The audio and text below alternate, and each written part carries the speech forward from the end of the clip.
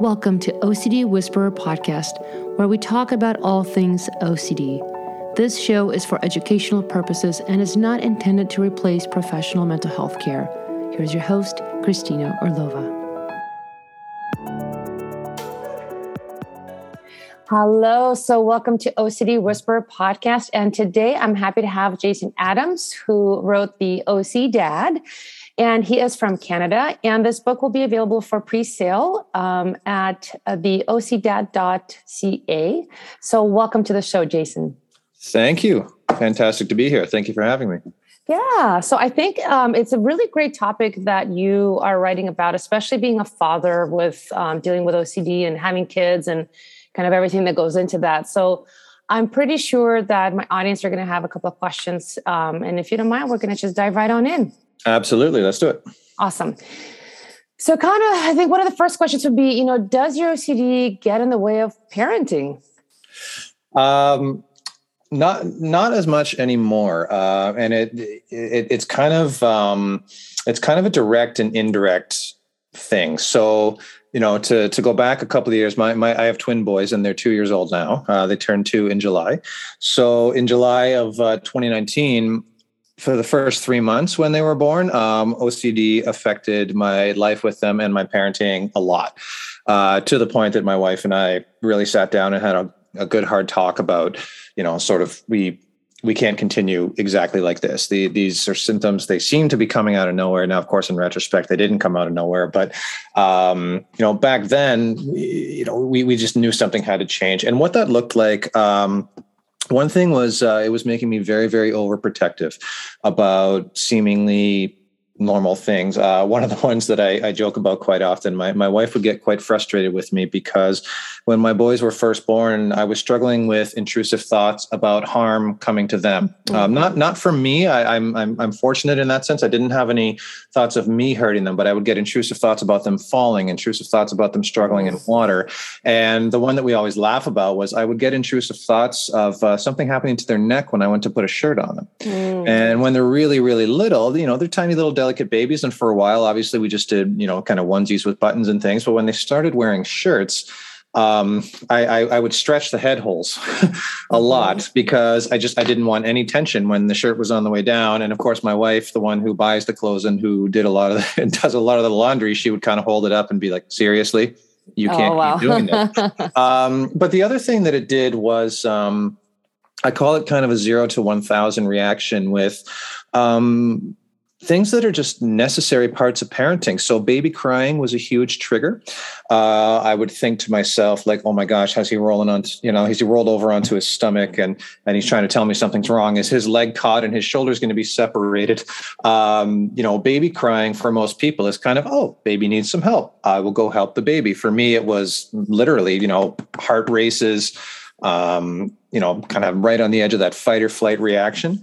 And then there would be times where, that reaction would kick in, but it would be at a time when I knew I shouldn't do anything about it. So we put them down to bed and I'd lay down and try and go to bed. And I'd have these intrusive thoughts of, oh, geez, I didn't do my third check on their breathing. I didn't zip up his onesie quite high enough. I didn't put his sleep sack on the right way. Did I put the sheet on the mattress correct? All those types of things. And so by the time I actually went to get them in the morning, they were fine. And the compulsion stopped. The obsession stopped because I knew that, okay, they were all right. But I had spent a good part of the night in just kind of mental and emotional stress, panic, and that ended up leaving me drained a lot of the time. So between all those things, and that's just a few examples, but between all those things, it was just wearing down energy and patience for everything. Yeah. Yeah, that makes a lot of sense. And I think that's definitely true for OCD sufferers is that, you'll have those intrusions, and especially when you have new kids and then you end up, ruminating all night. Oh, yeah. Or avoiding or checking, and it really impacts your own sleep. And of course, as we know, for anybody with OCD, stress and sleep problems and everything gets exacerbated. Yeah. Thank you for sharing that. Oh, of course. Yeah. So next question would be, how do you manage your OCD when you're around your kids? Yeah. So when I first started therapy, the way I managed my OCD around them was by doing a lot of ERP, exposure response prevention, at the times when I wasn't with them in anticipation of what we were going to be doing. So one of the examples that I talk about in my book is we have lots of parks nearby our house, and I had a lot of trouble at first taking them on any kind of hike, any kind of climber, any kind of ladder, you name it. And that would result in me being just the textbook helicopter parent. I would follow their every move. If they went too close to the edge, I'd corral them back. If a family member was watching them and I didn't think they were being protective enough, I'd get upset with them. So that was obviously unmanageable. And what I would do is I would kind of take note on that. I would go back and I'd write an imaginal exposure about it. And oftentimes it would be about 3 or 4 rounds of doing that.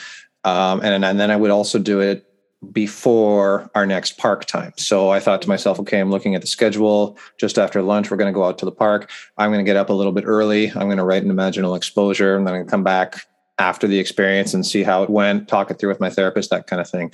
So that was one way. And then the other way really was, it was a combination of learning to articulate what's happening, and then also just articulate either a CBT exercise or kind of a response that I had been practicing. So one of the major triggers I had, it wasn't so much about my contamination, but diaper changes and their contamination was a huge one. So as any parent changing a diaper knows, every now and then they just sling their hand down there and they get poop or pee on their hands, and you take the wipe and you clean off their hand and they're okay. But again, when I was, an undiagnosed obsessive compulsive, it was just contamination, life-threatening illness, hepatitis A, you name it. So in those situations, what I learned to do was prepare a bit of a response. And this came from a CBT exercise in a book by Dr. Jonathan Abramowitz. But the phrase that I used to use right in the moment was, what do I remember about how my brain works? Right. And then that phrase would start me into, okay, what happened? What's the, what do I know about this situation? How many times have I seen this happen in the past? Those different CBT techniques. So really kind of the prevention before trigger points, and then having a little bit of a phrase that I could repeat in those really, really key times. The combination of those things. I don't want to give the impression that it's a light switch. It's not like it kind of instantly works, but over the course of about 3 to 6 months, those two systems made a big difference. Yeah. So it sounds like definitely putting those things in practice, and then over time, kind of developing that muscle. Yeah. So now would you say that, like, when you're with kids, if anxiety comes up or OCD triggers come up, you're able to basically access those tools much faster and easier and kind of recognize things more? Yes. 98% of the time.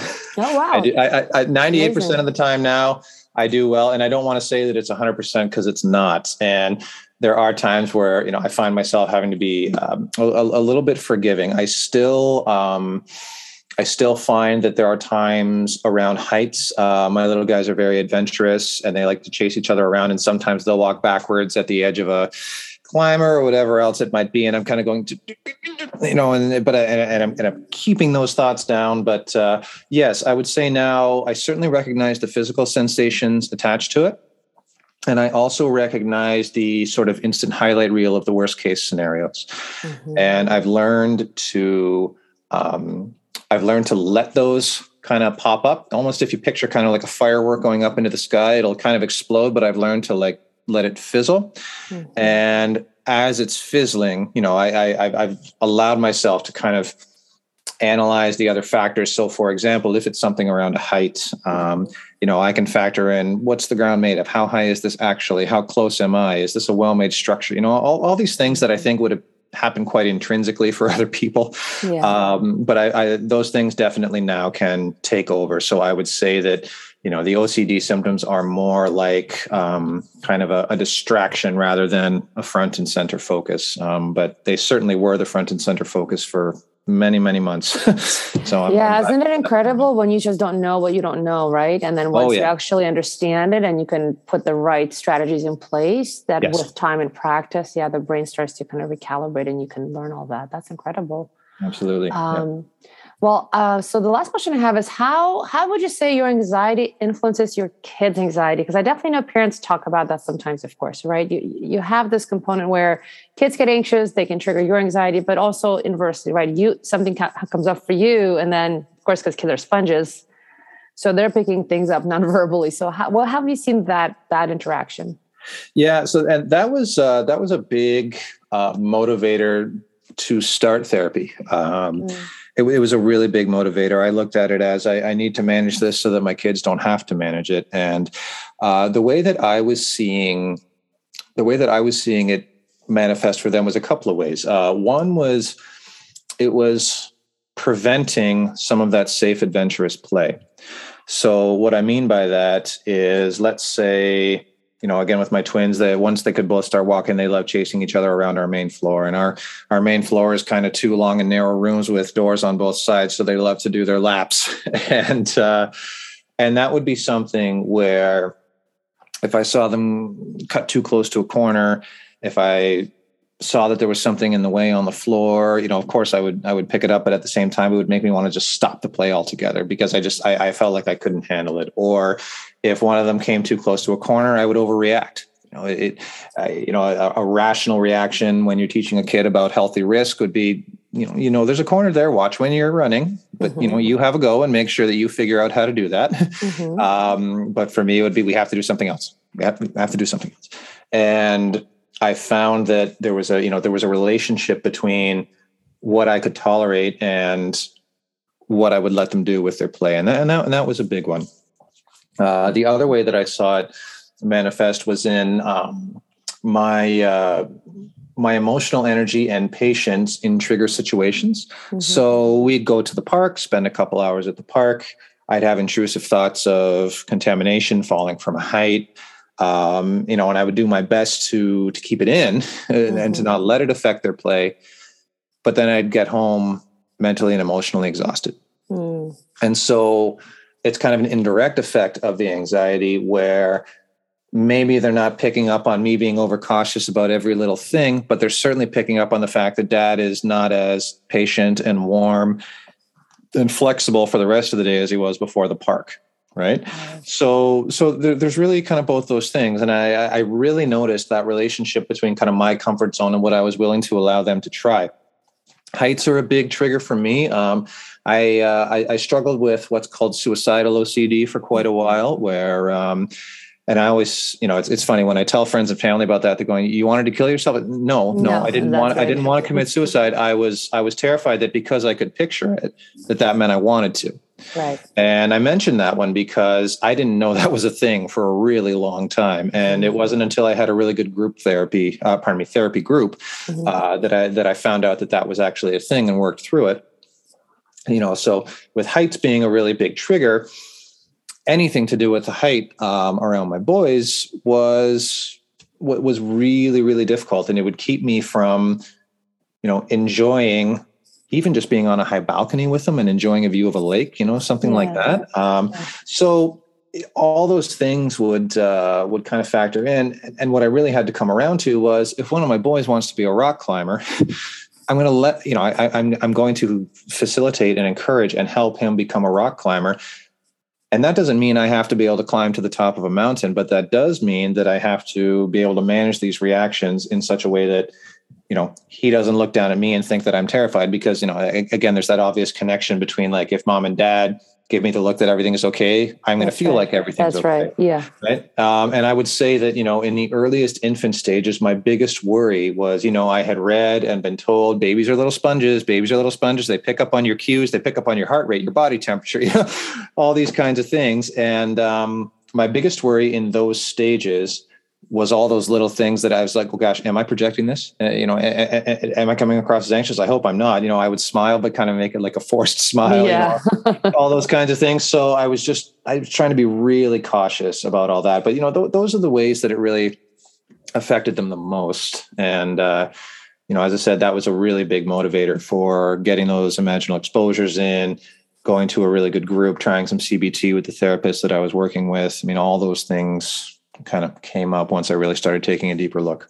Yeah. Well, thank you so much for sharing that and just being really honest and vulnerable and open about it. I definitely know it's always so helpful kind of when you talk to other folks who, have gone through this, kind of being amongst your own people and your tribe, if you will, and just understanding that, it's not good or bad. It's just understanding kind of what is actually happening and how to address it. And then now it sounds like knowing like, okay, here's how I can adjust. And a lot of it, right? It is actually, as a parent, you already naturally have anxiety anyway and worry for your children, right? And then you have a OCD on top of it. It's another extra layer.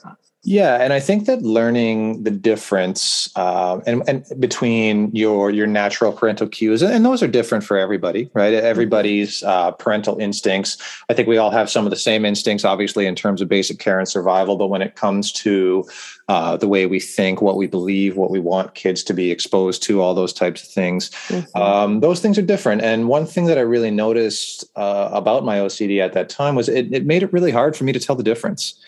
And that was really frustrating. I constantly wrestled with, is this unreasonable? It feels reasonable. Every ounce of my body is telling me this, but I don't know if it is. And that was a source of tension between my wife and I at times. And I mean, I don't want anyone to read into that. Like we have a very healthy marriage. We're a happy, healthy family, but I can't deny that at times that did just cause some tension of, even just something as simple as, listen, honey, like they can go on the climber. It's okay. And I'm kind of going, oh, but don't you understand? Like, this kind of thing.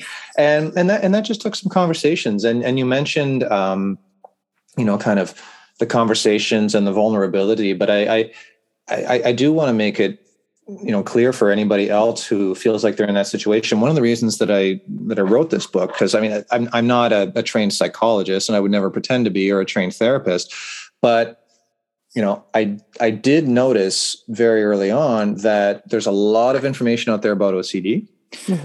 There's quite a bit of information out there about parenting, but how to parent when you're someone with OCD, it seemed to be a gap. And I think, I remember searching, trying to find things and thinking, I can't be the only one in this situation. There is no way that I'm the first parent to have struggled with OCD or any other mental health struggle for that matter. Yeah. So, in terms of the kind of the vulnerability and putting the conversation out there, I'm just really appreciative that people can hear it. And I think it's really important, especially for dads, but not just for dads, to admit that, there are struggles that come with it. You have this vision of parenting being, kind of an idyllic, kind of just ongoing emotional high. And then, of course, I imagine all the new parents out there are laughing out loud at me right now as I say that, but you realize that it can be exhausting, and you realize that it can bring up struggles for you that may not have presented the same way before. And I think it's so important for people to know that there are steps. It doesn't make you a risk to your family if you start going to therapy to work on your mental health. It doesn't make you a bad parent to say that because of what's going on here, I am struggling. And the other thing that I would really like people to know is that there are practical steps. And in my book, I've tried to share the practical CBT exercises that worked for me. I didn't write them. With permission, I've shared them so that people know what I did. And it's kind of a take what you like and scrap what you don't like type of approach. But I do just also share some of my personal story in more detail so that people see it's something that can affect anybody, but just also that with consistent work and consistent practical steps, that there are good outcomes out there that are possible. So that's awesome. I think that's a great message for folks to hear. Please tell us, how can people find you? And if they want to, pre-purchase the book, where can they do that? Sure. Thank you. So a couple of different ways. So my website is www.theocdad.ca. So THEOCDAD.ca. There's a contact form on there. If anyone wants to reach out to me for any kind of conversation. The book is currently available for pre-sale on some book retailers. I've got those buttons listed right on the main page of the website. So if you just scroll down, you'll see them. Within the next couple of weeks, it's going to be available for full sale through Amazon, through Chapters up here in Canada, through Barnes & Noble down in the United States. And it will also be available internationally. It's in hard copy and ebook. And my big priority with that is just get the conversation out there, get the information out there to the folks who need it. So the website, www.theocdad.ca, is best. There are links to where you can buy the book. Any problems with that, there's a contact page. And again, I I welcome any conversations, whether it's just comments, whether it's questions about buying the book or further conversations. And then the other thing is that I do have a resource section on there of the different organizations and books that worked really well for me. It's not a comprehensive list of every resource on the internet, but it is a good start. So hopefully you'll find something useful there. That's awesome. Thank you so much. I think that's great work. Congratulations on your book, and thanks for coming on the show. Thank you so much for having me. I really appreciate it. Thank you for listening to OCD Whisperer Podcast. To get additional support with OCD, whether you're newly diagnosed, got through treatment and need help maintaining progress, or you just can't afford treatment, visit Christina's on-demand Mastering OCD membership at masteringocd.com.